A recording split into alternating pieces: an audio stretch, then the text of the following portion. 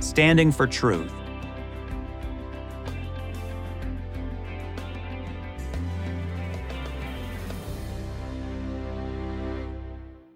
Christian teacher Byron Tanner Cross has claimed victory in his case against the Loudoun County Public Schools, LCPS, after he was suspended for making comments about biblical sexuality.